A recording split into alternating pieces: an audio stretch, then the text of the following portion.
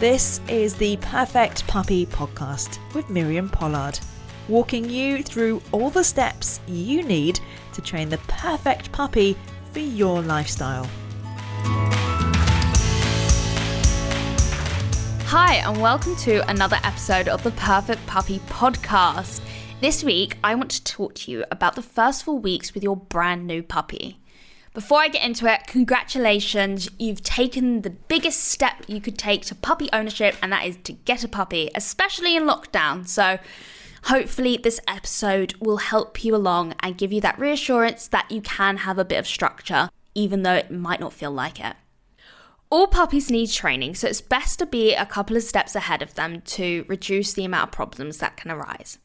The first thing I teach any puppy is their name. Their name is so valuable, and it'll be how you communicate with them, get their attention, and how you start to train them. So they need a very positive association to it. The rules for the name is positive only, don't shout it or cause a negative association with it, and don't overuse it so it becomes white noise. We want our puppies to listen to us, so just don't waste it. Next thing I teach is the communication system. So to communicate with our puppies and to let them know that they've done the right thing, we need a marker. Now, you've got two types. There's a verbal or a clicker. Clicker training is very common and it's a brilliant way to communicate. The downside of a clicker is you most likely will lose it. I lose it all the time. In fact, I actually don't know where mine is now. But thankfully, as long as you care for your voice, which is a great thing about having a podcast because you learn all about it, is a verbal marker. So as long as you don't lose your voice, you'll always have a marker with you, and it's free. With the verbal marker, I use yes. You've got 1.2 seconds to reward the behavior that you like with your puppy, and that's not a very long time frame. So use a word that is short, sweet, and sharp, like the word yes. There are a couple of rules with our markers, and that is a reward must come every single time. Now, there are other markers and other ways to communicate with our puppy, but I only want to talk about the clicker or the verbal marker. Yes, the reward must come every single time. You mark the behavior and they must get the reward. If you accidentally mark it, they still get the reward. You also need to condition this, or another word is charge the clicker or charge the marker first. That's where you say the word yes, and then you give them the reward. When you know you've charged it, they'll have the reaction and overexcitement that they know that they're going to get a reward. That's when you know you've charged it.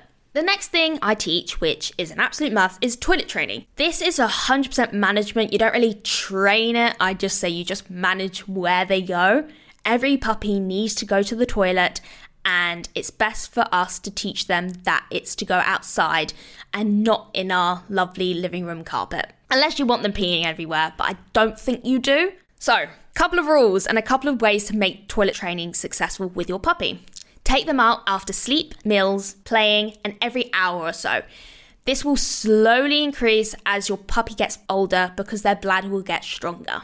Here's an added bonus tip. Keep a diary, mark down what times your puppy goes to the loo, and set an alarm so you make sure that you never miss a time. This is very common to miss whilst we're working from home and we're getting really deep into work. So just best to have that added alarm and added tap on the shoulder to make sure we don't miss a time that your puppy needs to go out. Another one is don't use puppy pads. They're probably the worst thing for puppies, and it just teaches them to go to the loo indoors. The other thing is it will eventually become their chew toy, and they're plastic, so it's not actually healthy for your puppy to ingest it. So best just to skip that step and really manage and keep that diary. Yes, you will be up every hour at night, but you've signed up to puppy life. Next one is crate training and separation anxiety. These will go hand in hand and is so important, especially at the moment. All puppies are getting separation anxiety at the moment, so crate train to prevent this. The crate should be your puppy's safe place and somewhere they can be safe and go away from the distractions, and also when unsupervised. I'm very adamant on using the crate in the day as well as at night. This is a massive step that people seem to forget about, and eventually you'll put your puppy in the crate at day and they're screaming. So practice in the day as well as at night. Puppies need 18 to 20 hours of sleep until they're about 6 months old, so most of this time, if not all this time, should be in a crate or a pen away from you. This will prevent separation anxiety massively. The next thing it's not really teaching our puppies anything, but I wanted to touch on that, and that's puppy biting. Puppies bite. It's part of having a puppy. They explore the world with their mouths, so they're gonna bite you. There are a couple of ways to combat it. Puppies bite more and more severely when they're tired. So when your puppy becomes a little alligator, then stick them in their crate for some downtime and relax. They will most likely cry for maybe a minute and then fall fast asleep because your puppy's tired and overexcited. They will also bite and chew things because they're exploring, so prevent them from chewing up wires and anything that could be potentially dangerous. Your puppy's exploring, they're not being naughty, so also don't correct it. There is no point. It's down to you to prevent this. In order to reduce puppy biting, a really good tip is don't squeal, shout, or say no when your puppy bites you. I did this, and when my dog was getting very excited with her, big girl teeth, we were playing tug and she accidentally caught my finger. It bruised, it was bleeding, and I said, ow.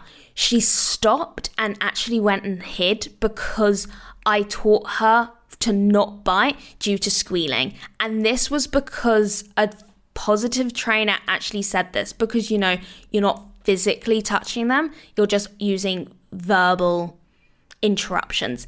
This really damaged my relationship. And I had to condition that ow means really good things. So just don't use this method. It is very popular and I really don't like it. Instead, I use the freeze method, or I teach eye contact. So the freeze method is simply freezing your hand when your puppy bites, and as soon as they let go, they get a reward. This works so well, and I've used this for most of my clients, and they've stopped after a week. And these are puppies who love to explore, and they've virtually stopped straight away due to this method. Also, teaching eye contact is brilliant. Puppies bite, so it will be really good to teach them that biting doesn't get the reward or whatever they want. Actually looking at us is what's going to get the reward. Both these methods work brilliantly, and I use these methods to teach leave, drop, and eye contact, which also leads on to socialization. So definitely give it a go, and I'd love to hear how you get on. The next thing I teach young puppies is very, very basic clawing. Sit down, following the hand, very easy stuff.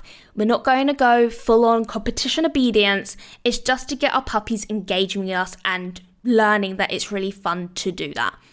Rules, no commands. Too many people are labeling commands far too quickly. They lure a sit once and they think that adding a sit is going to teach the puppy that means sit. It doesn't. Go back, lure about 100 times, and then add the reward and add the command correctly. So the next thing is socialization. So I actually have an entire podcast episode about socializing your puppies before their second vaccinations. So go and have a listen.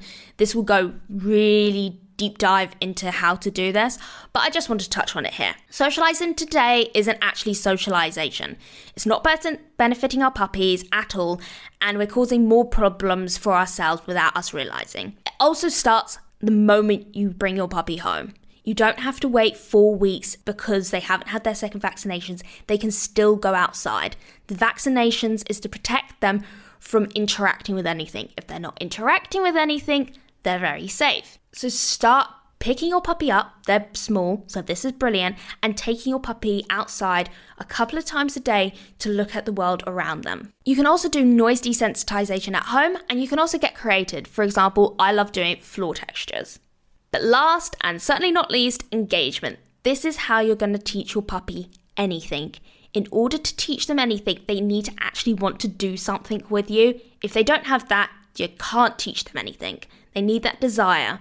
If they've got zero desire, it's going to be very hard. And it starts at 8 weeks old. Now, the downside of engagement is separation anxiety. So spend all your time crate training separation anxiety, and the moments where your puppy is outside, you're engaging with them and having fun with them. But remember, engagement is the desire to be with you, so don't be shocked when they start crying and getting annoyed because they're away from you. Teach them both means good things. If you want to dive more in depth about what we've discussed today, then my pre-puppy or pre-walk sessions are perfect for you. I can view your puppy and give you a better, more customized guide on how to do everything we've spoken about. There'll be a link in the show notes below to my service page. I hope this episode helped you, and hopefully I will see you next week. Bye for now. You've been listening to the Perfect Puppy Podcast with Miriam Pollard. For more tips and advice, follow Think Dog Academy on Instagram. And don't forget to subscribe to the podcast so you never miss an episode.